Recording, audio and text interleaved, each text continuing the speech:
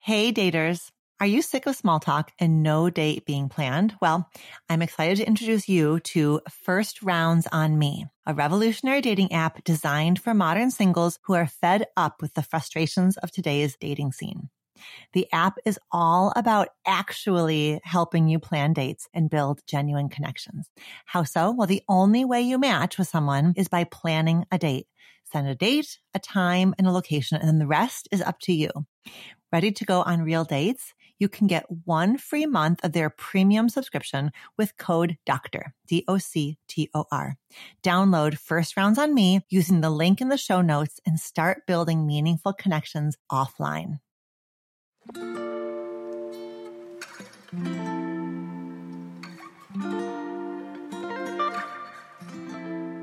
Hello and welcome to Reimagining Love. I'm Dr. Alexandra Solomon. Relationships have the power to wound us and the power to heal us. As a clinical psychologist, author, and professor at Northwestern University, I've devoted my life to studying intimate partnerships and family dynamics. On Reimagining Love, I'm here to translate complex clinical topics into tools and takeaways that you can use in your relationships today. If you're ready to develop relational self-awareness and create vibrant and loving relationships with the people who matter most to you, you've come to the right place. I'm so glad that you're here.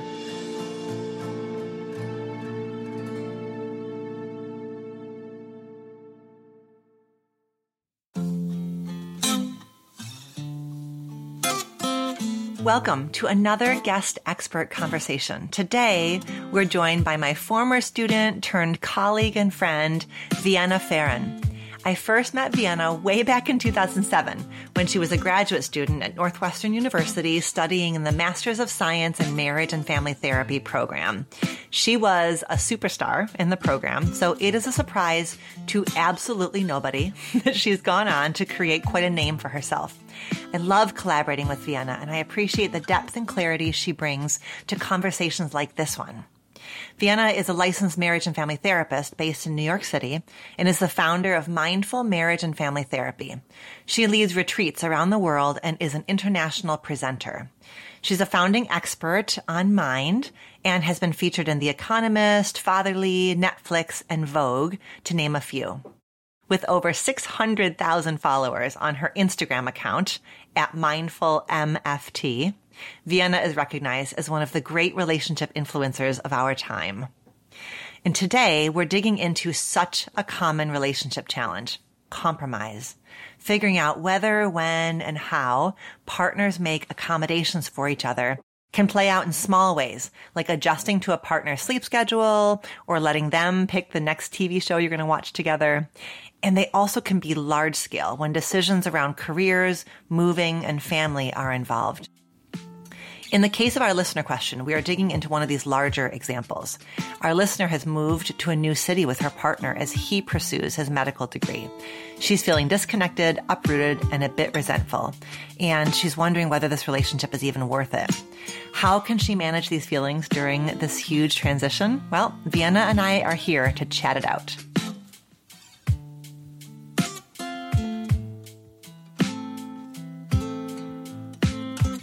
Hi, Vienna. Hi, Allie. Thank you so much for being here with me today. Thanks for having me. I know there are so many demands on your time and on your energy, and so I just appreciate you being here. You know, you and I go way back. I feel like our story, like any good story, has lots of chapters. We started off as a professor and a student, and then we became colleagues, and you are the person who you're like, okay, so open up Instagram and here's how you make a post. Like you literally sat with me and taught me how to do the Instagram. Oh, yeah. And now we have a friendship. Like I just so cherish the evolution of our journey. Same. Any opportunity to be in conversation with you is always a good one. So I'm so happy to be here. And yes, to the evolution of the relationship. It's wild. It's been like, goodness, 14 years. 14, 15 years. Isn't that wild? Oh, that just goes right into my heart. I love that. I love that. Good. And here's to the next 14, 15. Yes. From here. So on the Reimagining Love show, we start off with a relational self-awareness question that I'm sure surprises you, not even a little. So are you ready for the question? Lay it on me. I would love for you to talk to us about a growing edge that you are currently working on in one of your important relationships and what it has been teaching. So a new important relationship for me is the one with my son, who is just a little over 7 months old. I've been reflecting on this a lot in the last few weeks, especially, and the last couple of months, it's sort of come to a head. He's had some trouble sleeping, and I got to a place where I felt pretty frustrated by it and tired, exhausted, drained, etc. And I got caught in that space of asking, why aren't you sleeping? Right? Like, what's up? Why is this not happening? I spent a little bit of time in that space of just like, okay, what's the fix and what are the solutions and what do I need to do XYZ style? And not too long thereafter, I started to be able to connect a little bit more to just a different perspective and reframe of what was happening there. And so I stopped asking, why aren't you sleeping? And I started asking, what's keeping you from resting well?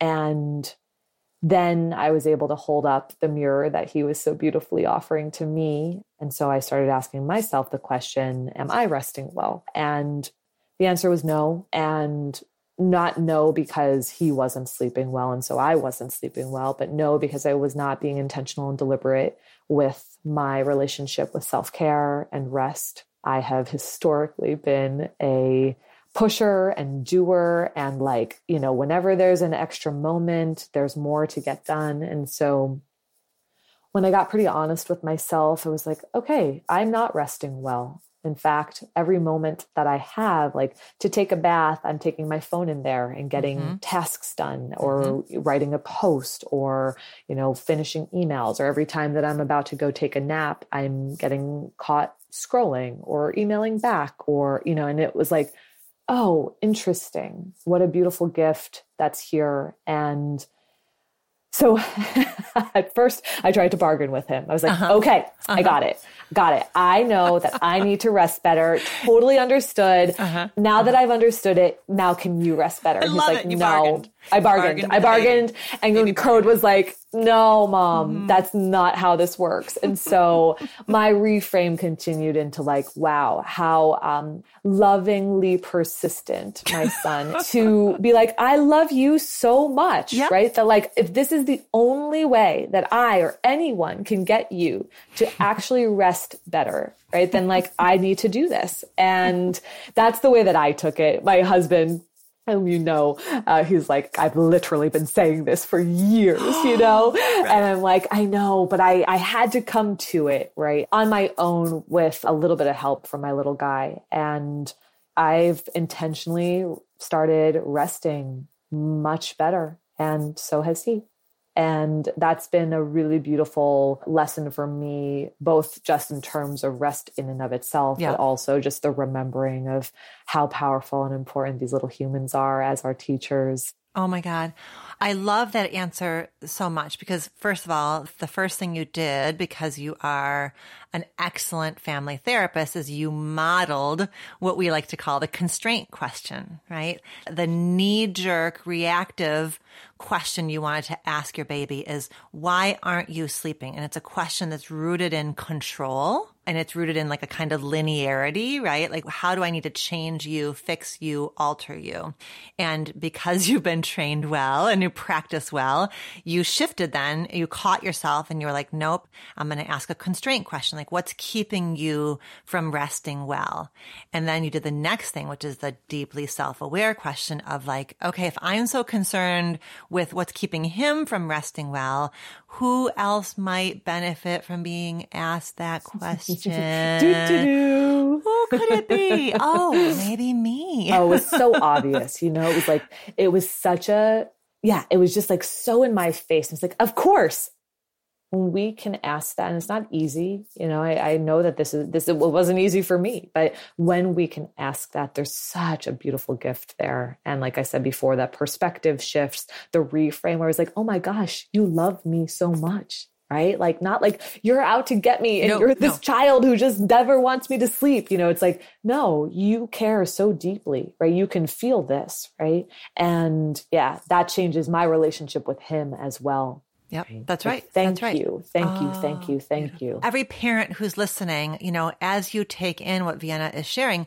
do not beat yourself up about the times when you haven't practiced that perspective, because I want everyone who's listening to remember that there are entire industries built off of selling us fixes for our kids. Just the sleep industry alone. There are tons of books and products designed to fix quote unquote broken kids who aren't sleeping in the way that we believe they should be sleeping. So we come by that fix it mentality vis-a-vis our kids. We come by that so honestly.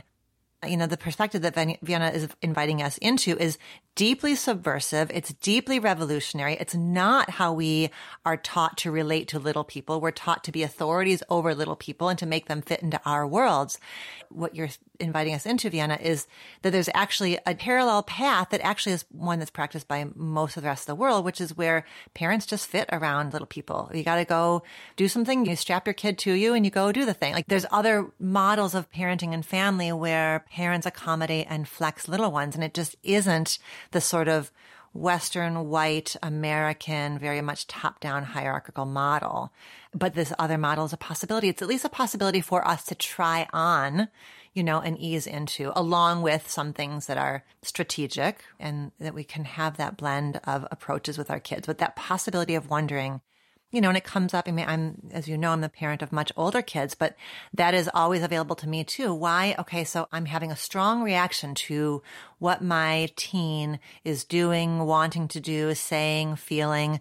Okay, I can either make them wrong and wonder what's wrong with them, or I can pause and wonder, okay, what are you showing to me? What is my struggle with you? Highlighting about my own struggle with myself, something that I grieved about who I was or who I didn't get to be when I was the age that my teen is now. But there's all kinds of other avenues that are available beyond, I have to just make you see that you are not doing this the right way. Yeah, beautifully said. This doesn't mean that this is the model that you need to take. This is something that was revealed to me, right? That this was my lesson in this moment for me, right? And so maybe the offering is just like, what are the mirrors around you? Might you open yourself up to what is being reflected back to you? Mm-hmm. Beautiful. Part of our connection is that we both believe so deeply in family systems work and understanding how our early experiences, our families of origin, really shape how we understand ourselves, how we understand relationship, what we believe we can expect, what we believe we're worth in the context of relationships. And that's work that you and I are both passionate about doing, and you do it with such care and such nuance. And I wonder if you might want to talk a bit about the challenges that you see, like when your clients are resisting or pushing back, not wanting to look, like what are some of the places that our resistance to kind of looking at impact of family of origin, where do those come from? Yeah. It's obviously such tender work. And a lot of times what I find, and I'm sure this has been the case for you too, is like, for some people, there's a deep protection of the family system. Sometimes it can feel like, as we do some of this exploratory work, we're throwing them under the bus, or we're looking for the things that they failed at and how they've done us wrong. And I always remind people, like, this isn't about throwing people under the bus. This is about being able to take an honest, open look at what our experiences are. And as you would say, right, to like name them really explicitly so that we can connect to them, right? So that we can feel them, so that we can grieve what we need to grieve, so that we can be in the emotional experience of what was, instead of minimizing or maximizing or distorting or intellectualizing or rationalizing what those experiences are. And so, sometimes people are hesitant or resistant because they want to protect these people. Sometimes people are resistant or hesitant because they're afraid of what's going to show up, right? What will be revealed in this work. A lot of times people are like, I don't want to go to couples therapy because I know things are just going to get worse. You're like, right? It's like you're coming in with one thing and they're like, but Lord, I know that there's going to be like 15 other things that somehow get revealed in this process, right? And so sometimes it's so tender around that to say like, oh, like, am I really ready to look at it? What was, what is? Am I really ready to look at and feel that? Can I trust in my capacity to move through that? Like, is it going to be too much? Is it going to be overwhelming? Is it going to be emotionally flooding? Am I going to get lost in this? Will I be able to move on from it? I don't want to think about the hard things that have happened. I don't want to think about my wounding, my pain, my trauma, right? And so, it's our systems are designed to protect, right? And so when there's an alert, when there's a data point that suggests that we're going to do something that might be hard, right? That might be deeply confronting, right? The system is going to find, whatever excuse or protective method and measure that it can to avoid maybe going there. And so, finding someone you trust, finding someone with whom you have a good connection is so powerful, to be walking hand in hand on this co-exploration of your family system and your origin stories and, what is there that needs your attention. As you talk about couples therapy, I think that can be challenging. It's so beautiful to get to do that family of origin exploration work in the context of couples therapy. But I know one of the common points of resistance is a fear that is going to be like comparing my family to your family and trying to diagnose whose family was quote unquote crazier, or which of us is the cause of this problem based on the family of origin dynamics. And so again, I love that you're reminding us that it's not ever about throwing anybody under the bus. And I love, as Mona Fishbane says, right, like really imagining our parents as our grandparents' children, and that this is not about putting the blame somewhere else. It's about looking at patterns so that, right, from that place of looking at the patterns, okay, so that's the pattern. And now what do I want? And it's a reminder, as you were saying that, it was a reminder to me for people who are in couples therapy, just that whatever insights get made about your partner, connections to your partner's past, like those little gems have to be held with the utmost of care, and not ever used against our partners then in the next moment of frustration, because there will be a next moment of frustration. But as you go more deeply into this work and understand each of your stories, you have more treasures, but you have to commit to not using those treasures as weapons ever, ever, ever, ever. Yeah. Do you feel like you're at a crossroads in your love life? Maybe you are sick of modern dating or wondering if the person that you're with is your person. Whatever your situation, I have the perfect podcast for you. Dateable. Dateable is your insider's look into modern dating, hosted by Julie Krafchick and Yue Xu. Julie and Yue bring a sense of humor to their insightful explorations of all things dating, turning matches into actual dates, the psychology of relationships, red flags, attachment styles, and so much more. I am proud to have been a guest on their podcast 3 times. So if you're looking for a great starting point, check out my latest episode with them, When You're Ready and They're Not. I'll put a link at the bottom of the show notes.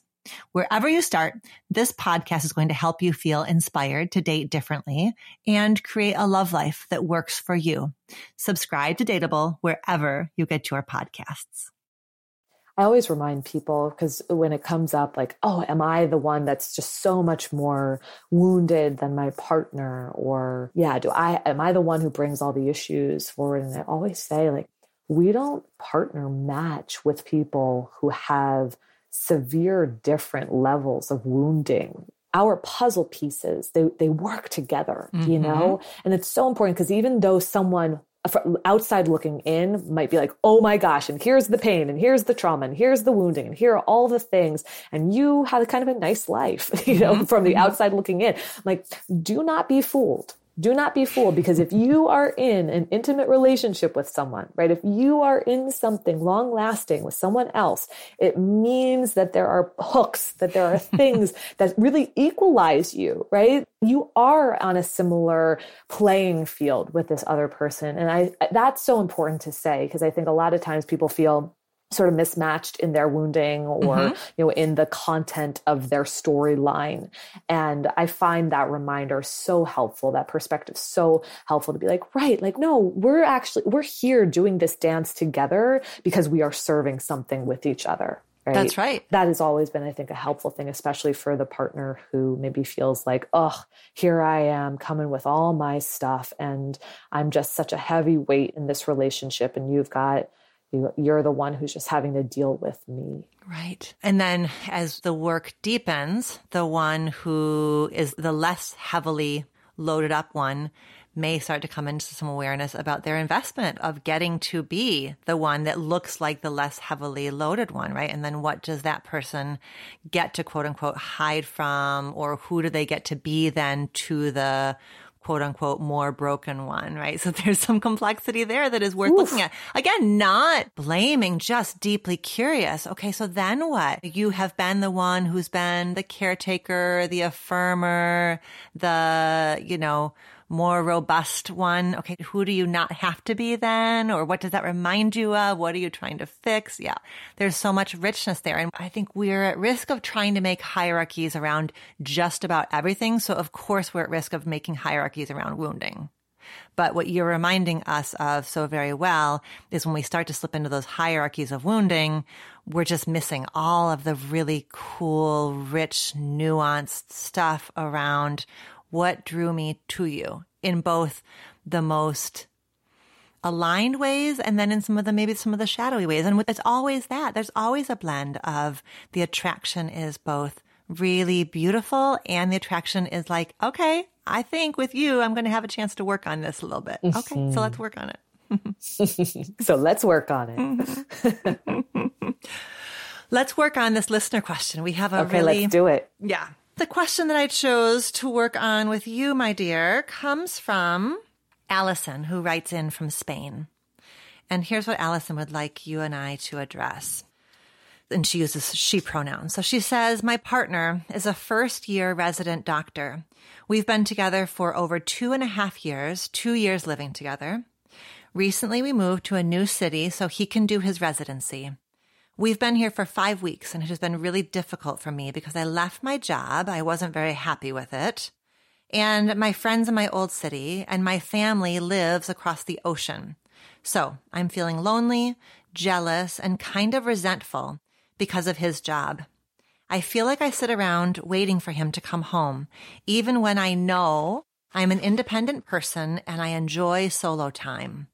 But this is making me think if this relationship is worth all this effort, or is this just a rough time for us? How can I know the difference? I feel like you and I are going to need to do some like kind of 10,000 foot talking about the nature of modern love and geographic constraints and gender role stuff. And then also like play with some of the deeper stuff that may be going on inside each of them. So I want to give you the floor first. Where do you want to start with Allison's concern? Yeah, there's so many layers to it. There's so many places to start. Such a big transition for both of them, right? Massive transition that included relocation, that includes new identities for both of them. When I think about transition, I always say, oh, there's so much expansion and grief that happens simultaneously in that shift. And I think sometimes we forget about the grief. And it sounds like that's maybe some of what she's experiencing right now, where it's like, okay, maybe, as they were headed out for this, did this feel exciting? Was this something that they were looking forward to? I imagine maybe for him, Although there can be a lot of both ands in the experience of stepping into, this new identity, this new role for school, but he's going off and doing something new. And she is experiencing being the partner who is sort of by his side, but doesn't have community, doesn't have connection, doesn't have maybe a purpose or, a vision for her life right now. And so it sounds like it's falling really flat for her. I guess the first thing that comes to mind for me would be going into what is common about this role for her. Are there times historically, and you and I would probably look at family system work. This is where I would say, like, okay, what's the origin story around stepping into a role like this? Right? When have you before, or when was the first time you went along with what somebody else wanted? Listen, you and I are going to make some assumptions, I think, on this recording here. And so we might hit some and we might miss others. But right, like, I imagine that there was a conversation about this move and this transition and that they both agreed to it. But did we agree to it from an empowered place, right? Both of us, right? Was she saying yes to this because she thought it would be okay, or she didn't want to risk losing the relationship if she didn't move, right? Like, we don't know what the risk or the quote unquote threat would have been had she not. Would the relationship have ended if I didn't make this move? And so, like, what is the story? Has she been in this role in any other relationship before? And so, like I said, I'd want to know what that looked like in her family system, both experientially for her and also as the observer, as the witnesser. Did she watch in her family system a parent go along with what another parent wanted to do, right? Was that something that was modeled for her? Has she just absorbed that? Did she have a family system in which people were super rigid? And so she swung the pendulum in opposition to be like, gosh, you never did what so-and-so wanted. And that was the reason that there was divorce, or that was the reason that this relationship didn't work, right? And so is she operating either from a place of repetition or opposition in the position of witnesser and observer? Or, is this something that she has experienced where she has been expected to go along with what the family does, do as we say, and, hierarchically speaking, we are the adults and we are the authority, a little bit of what we were saying before. And so you're going to fit into my life and you're going to do it on my terms, right? So let me pause there, though, because I feel like I'm saying a lot. Give you a chance to... It's a beautiful framing. It's a beautiful framing because you're taking your lens and you're pointing it in a few different directions. And one is the lens, whenever we're doing this family of origin work, we're looking at what the little person observed the grown-up people do, which is what you're saying around, did you watch patterns of massive accommodation? Or did you watch patterns of rigidity that then the relationship couldn't withstand? And you also are saying the other place we want to point the lens is in terms of like relationality, like how she was related to and was she expected, okay, come on, Allison, like we're all going to do this. You got to do this. And so it was just like when he says, come on, Allison, we're going to Spain. She's like, okay, we're going to. And if any of that lands, it does not mean we have to blow this situation up, right? It just means then that it's all that much more important for Allison and her boyfriend to figure out how they're going to adapt. There's a way in which I think sometimes very unconsciously, we will recreate something that has kind of the same framing, the same kind of characters, the same kind of a feel, and we'll put ourselves right back in there.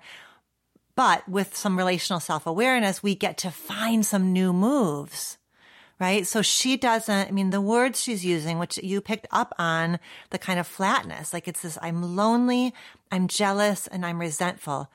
Okay, so is that because you have taken this accommodating role to the extreme and really you're not in your apartment because you want to be, but because you feel like you have to be? Like, if you can recognize that, then there become some new possibilities for how you get to build a life for yourself in Spain while you're here, while you're in this chapter, because like we were saying before, yours and my friendship has a number of chapters. This love story will have a number of chapters. So this is but a chapter of a bigger story. And I would do a little side note around there can be something very beautiful of holding down the fort, right? So perhaps she's in the apartment. And could it be she's in the apartment because she just kind of holds steady and he comes home and he gets to take off the doctor role and put on the partner role. And it's only because she's holding center that he gets to kind of come home, integrate the experience, the challenges of the day, and she's witnessing. That could be really cool for her if she can remember there's tremendous pride in being the one who holds center. And if she can remember that it's only a chapter, right? Then maybe the next chapter is he kind of pivots and he says, okay, where are we going now for you? What do we need for you? How do I kind of tuck in to support some of your, maybe not even dreams and ambitions. It's not like you have to be ambitious, but to support your vision of what you want next, Allison. Like what is next for us that really serves you perhaps a bit better than this chapter did? Mm-hmm.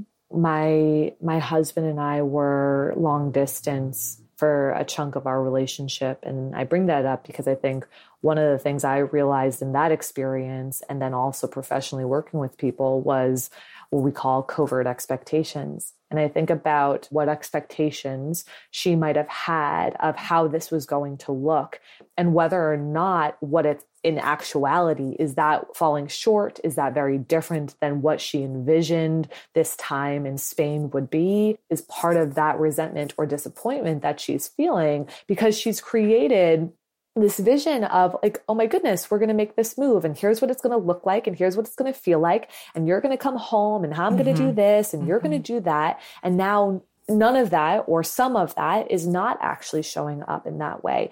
And so, we don't know whether or not Allison has had conversations with her partner about this yet, but that's an invitation that I would bring forward, is to really look at like these unspoken expectations and ideas about what this chapter was supposed to look like in your mind. Maybe you guys talked about it, maybe you didn't, but to really tune into, was there a vision, right? Was there this fantasy of what this was going to be that is not, it's not actualized, right? And how much of that have we talked about, right? Does your partner know how resentful you are feeling? Does your partner know how disconnected you're feeling? Does your partner know how much you're wondering and questioning whether or not this was a mistake to make this move, and how maybe disconnected from him as well as disconnected from yourself you're feeling?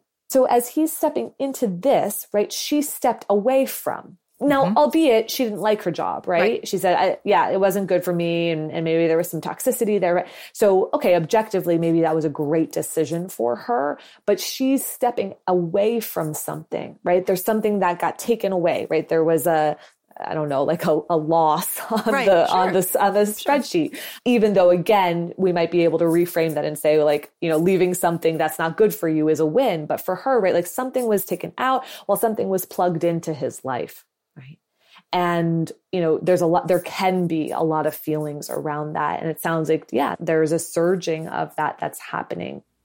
One of the questions that I think you and I both would want to understand a bit better is how much of this is going on inside of her head in terms of the processing, the meaning making, the analysis, and how much of it is going on in the space between the two of them. And I know for many, many of us, depending on our family dynamics, if Allison grew up in a home where she couldn't turn towards trusted others with her concerns and just say, hey, I have a concern. Can you sit with me in it and can we sort it through together? Then she very likely is making a one-person project out of something that really is a two-person project. And could she bring him feedback and say to him, not as an attack, not as a criticism, and not as a you did this to me, but as hey, let's kind of circle up here. We're at the 5-week mark. I want to know how you're doing, and I want you to know how I'm doing. And then from that place of checking in without judgment, without finger pointing, without shame, what have I done? Blame, what have you done? But just out of like intimacy, like just, I want to understand how this is for you. from that place of kind of just putting some observations out there, I would feel a measure of hope that there are some possibilities they haven't come up with yet, that she can't come up with on her own because she is only one half of this couple.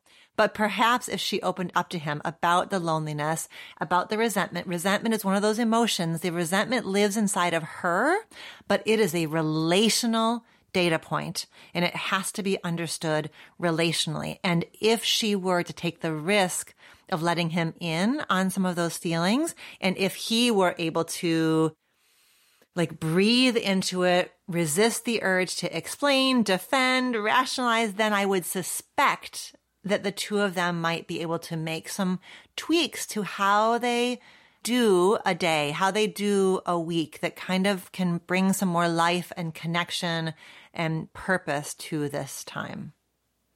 That's what I was thinking about.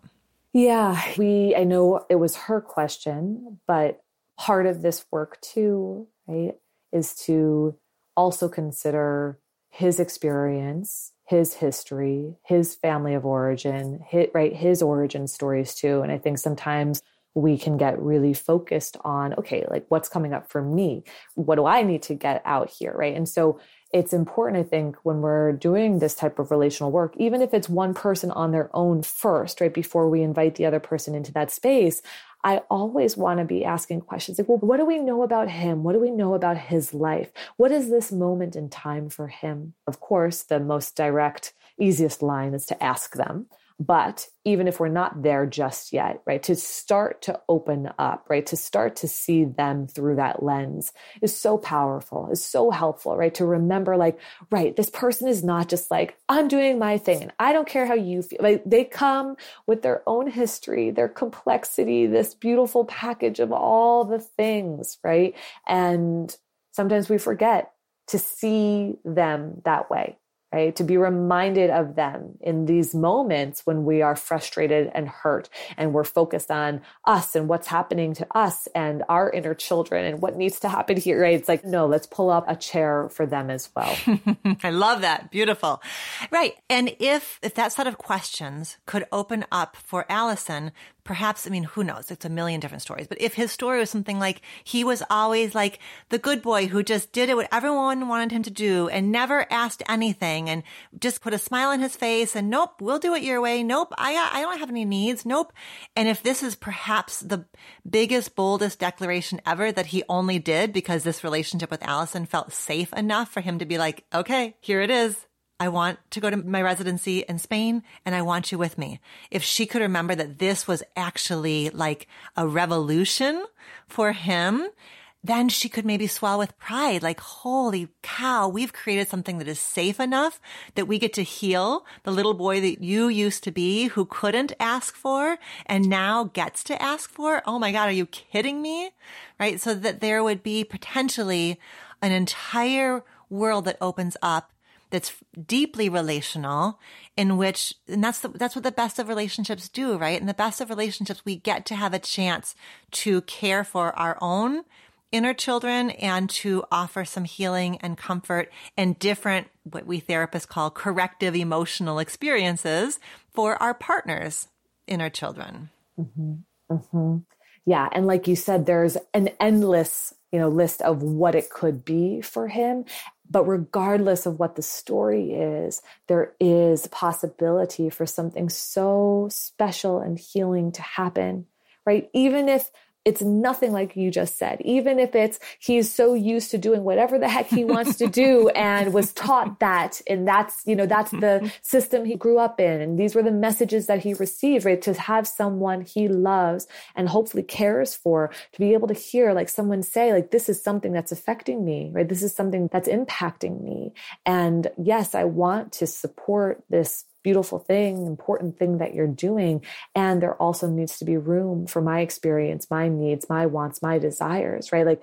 So again, there's an endless, you and I can come up with so many different scenarios here, but regardless of the scenario and where it lies, there is a possibility for something to shift, for something to change, for something to heal, for something to be seen or witnessed or experienced differently than it has before. That's the beauty of partnership, loving partnership, right? Partnership that has the space to dance this dance with each other as messy as it might be, like you said, maybe she brings this forward and hopefully he's able to hear, but right, like maybe he's defensive. Maybe he's like, are you kidding me? Right, like right. we just got here. It's been 5 weeks, whatever the story. I can't believe this is coming up now. Why does everybody have to like shit on my experiences? And like we don't know, but sometimes even if that's the response at first, right? Is there space to come back to it over and over again safely, right? Is there space for us to reignite this and see, okay, what is something new that we can experience, reveal,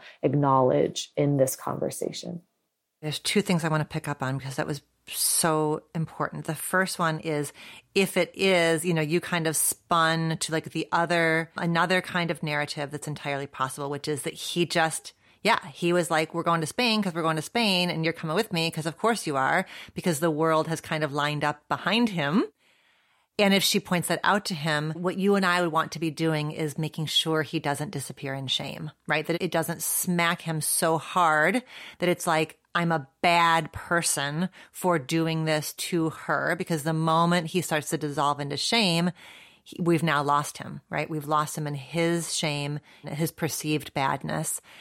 Instead, we would want him to really breathe with that and look at the contextual factors, especially, he is male. If he is a white, privilege, advantage, yes, then there are large systems, bigger and older than him, that have taught him that that's what's expected, is that people will accommodate him. That's not something he created out of nothing, right? That's what the world has sort of shown him. And now, in the context of this relationship he's built with Allison, he can start to look at that like, wow, yeah, no, there are actually times when I forget to go slowly enough to check in with you, to decenter my experience, to look at your experience. Wow, wow, wow, wow. Okay, well, we're here now. Let's figure out how we start to pivot this and shift this. Because if that's the dynamic, I think the genders of these 2 kind of fit perfectly lockstep. I mean, she, as somebody who grew up female, has been told a million different ways to position herself vis-a-vis the wants, needs, and opinions of the men around her. And she's been doing that, that predates her relationship with this particular man. And she's been doing it in lots of different relationships with men in every likelihood. And so that's not anybody's fault.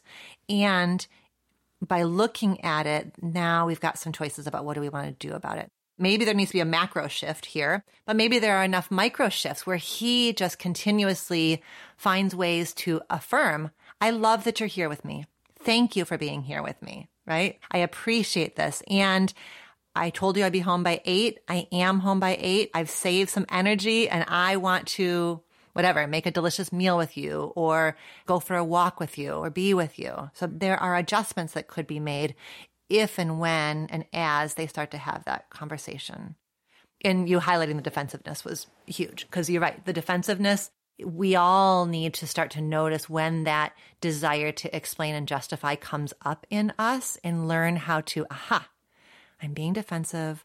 Let me pause. Yeah, I want to say something about, like, we're talking about, sort of this bigger picture here. Yeah. And I want to talk about how when we start to have these conversations too, noticing the familiarity of the emotional experience that we have in them. So when you're talking about, okay, Allison brings this up, and then might he experience shame? Yep. Okay, maybe. And so if that were the case, right, I would want to understand, well, what is the origin of shame in your life, in your experience, right? If she is like fearful that she's just going to be shut down in this conversation, right? If she were to reveal that in therapy, for example, again, I'd want to know what are the origin stories around that message. Right? Like, where did you learn that was going to happen? Right. So in some ways, we're solving this bigger question that she's presented with, but simultaneously, right, we're looking at these micro moments in these conversations and what's being brought forward and how they have the conversation about the bigger thing. And what happens in how we have the conversation about the bigger thing also reveals so many of the more nuanced moments in these conversations that also need our attention and healing. Yes. And that when we get focused on, did we do it wrong? Should we not have moved? Should we break up? When those big things are on the table, we miss the chance to go, yeah, no, I'm feeling some shame here. What's that about? Or, yeah, it took me a week and a half to bring this up to you because I'm so afraid of your response. I wonder why, right? Those little pieces that are so important. It is hard to do. It's hard to put the decision off to one side. We can just kind of put the decision, like kind of hold the decision. Then we get the gifts that come when we are paying close and subtle attention to the emotions. Mm-hmm. I'm so glad that you're bringing that part forward. Mm-hmm. It's where the victory is in the process, as we'd say, as opposed to, an outcome of we stay together and we make this relationship work, which I'm sure maybe for both of them would be ideal and what they would like.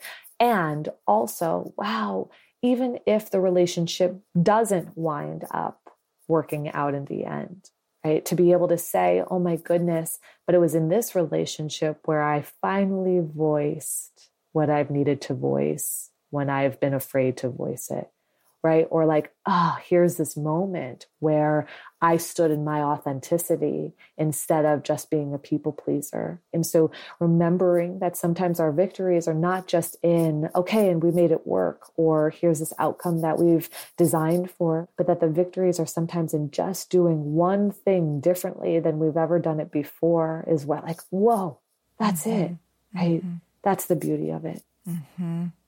Mm-hmm. That's right. That's right. Which is scary, right? Whenever there's, some uncertainty about whether are we going to be able to make it. One of the modern love aspects of this is that I think that if this was her mom's generation, or if her mom was with somebody who was going on residency, it likely would have been her husband, not her boyfriend, right? The fact that the age of entry into marriage is so much older, the fact that the geography is so much more tends to be much more expansive in this generation, it means that there are some unique challenges that couples like Allison and her boyfriend face. It's different to move across the ocean for a husband than for a boyfriend. That bit more uncertainty, not that, there are certainly people who are married who question whether the marriage is viable, obviously, duh. But it has a different feel to it. And she's not, I guess the thing that I hope also is I hope that she can let go. If there's a story that sneaks up on her that somehow I was foolish for doing this, I hope that she would let that go, because you're never going to get me to say that it's foolish to make accommodations for love. Right? This is a hard thing, and I don't want her to make it harder by second-guessing herself, calling herself foolish. I hope that there's nobody in her life that is sort of saying, well, Allison, we told you, you've only known him, da-da-da-da. No, she had enough of a sense that this relationship was worth investing in, that she made this next step. And it's difficult. Like, it's just relationships tend to hang out in these like more liminal middle spaces of we're together, but what's our future and how aggressively are we moving towards our future and how in sync are we about that? So these kinds of situations are just so common, and they really warrant a lot of compassion. So inside of her, I want her to have compassion. I want the people who surround her to have compassion, because this is difficult. Is it worth us making mention about what would shift, if anything, if the roles were reversed? I would love to do that. Yeah. What are you thinking? If it was he traveled for her residency, would we be saying exactly the same things? And I think in many ways, yes. Might we say, oh, come on, like she's stepping into this incredible role, like get it together, be the cheerleader for her. This isn't about you, right? So yeah, I just wanted to name that, to just think about more for, I think, the listener, honestly, to be like, can you think about the ways in which our beliefs or our judgments based on who these people are and how they've been described changes the way that you relate to them, changes the way that you might have expectations of what they decide or what they choose or how they behave in all of this. But I think for us, we would be having a lot of the same conversations. That's right. When I teach my Marriage 101 class with the undergraduate students, they're almost all graduating seniors, right? So my office hours are full of people who are like, I think I want to go with this person to New York City. I think I want to travel to Australia with this person. When they're heterosexual folks who are sharing these stories, she very often will have a cloud of shame over her head. There's something foolish or silly to follow a man into the next chapter. I think male students will have other kinds of anxieties, like, I hope this works, but it's not a cloud of shame or foolishness. In fact, if anything, it's a sense of pride. But you're right, in terms of the deeper work, the inner work, looking at the roles and the patterns, those aspects, those elements are certainly transcendent of gender. But in terms of the larger context in which this problem is navigated, the gender stuff for sure will, creeps in and shapes it. Mm-hmm. Vienna, I could just sit here for the rest of the day, but I am going to wrap us up. I want to thank Allison. Thank you for sending us this question, for trusting us with your story. I have every confidence there are lots of nuggets here for the listeners. I hope there are things of value that really serve you, Allison, as you navigate this. So thank you to Allison. Thank you to the listeners. Thank you to you, Vienna. I know, there may be several people who are discovering you through this, although I doubt it. You have a grand and dedicated and devoted audience. And so I suspect it's going to be a lot of folks here who are deeply immersed in your work. But just in case there are some folks who are getting to know you for the first time, tell us how we can learn more about you and all the things that you're working on. Yeah. So quickest and easiest way is on Instagram at mindfulmft, as in marriage family therapy. We are both on the Mind app, so you can catch both of us there. So if you haven't downloaded Mind, you can also follow them along at Do You Mind on IG. The website for the practice is newyorkcouplescounseling.com. Yeah, there's a lot going on. We have courses for women who are considering divorce and navigating that. My Origins of You course is also available. We would probably have it relaunched by the time that this comes out. And yeah, you can find all of the offerings, from group offerings to individual therapy, etc. And I'm currently writing a book. Which won't be available for a while, but it's in the works. It's in the works. Well, and it's good for the Reimagining Love audience to know that they're going to get a second dose of Vienna when that book comes out. I told her, I'm going to be your hype woman. I'm going to go. Yes. I'm going on tour with you. I am just going to be shouting it from the rooftops because I'm just here for it. And so I look forward to a big, bold, Vienna's first book conversation. Yes, cannot wait. Thank you for having me. Such an honor to get to explore relational dynamics with you. And yeah, just to reiterate what you said, so honored, grateful to receive this question from Allison and her trust in us to move through it. Thank you so much, Vienna. Thank you.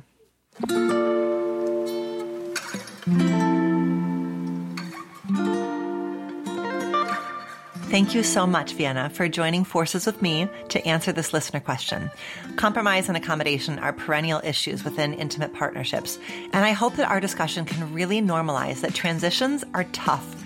Relationship turning points activate a range of emotions and reactions that require us to get curious about ourselves and each other. And in searching for the source of our insecurities and our worries, we have a chance to grow relational self-awareness and connect more deeply with our partner. You can find links to Vienna's e-course and her other offerings in the show notes. Do you have a relationship question that you want answered on the show? Visit reimagininglove.com to send in a written or audio question. Questions can be about intimate partnerships, family relationships, friendships, you name it. If you're looking for more love and relationship content, you can find me on Instagram at dr.alexandra.solomon. Or visit my website, dralexandrasolomon.com, where you'll find my blog as well as the Intimate Relationships 101 e-course based off of the popular class I teach at Northwestern University. Thank you for listening, and see you next week here on Reimagining Love.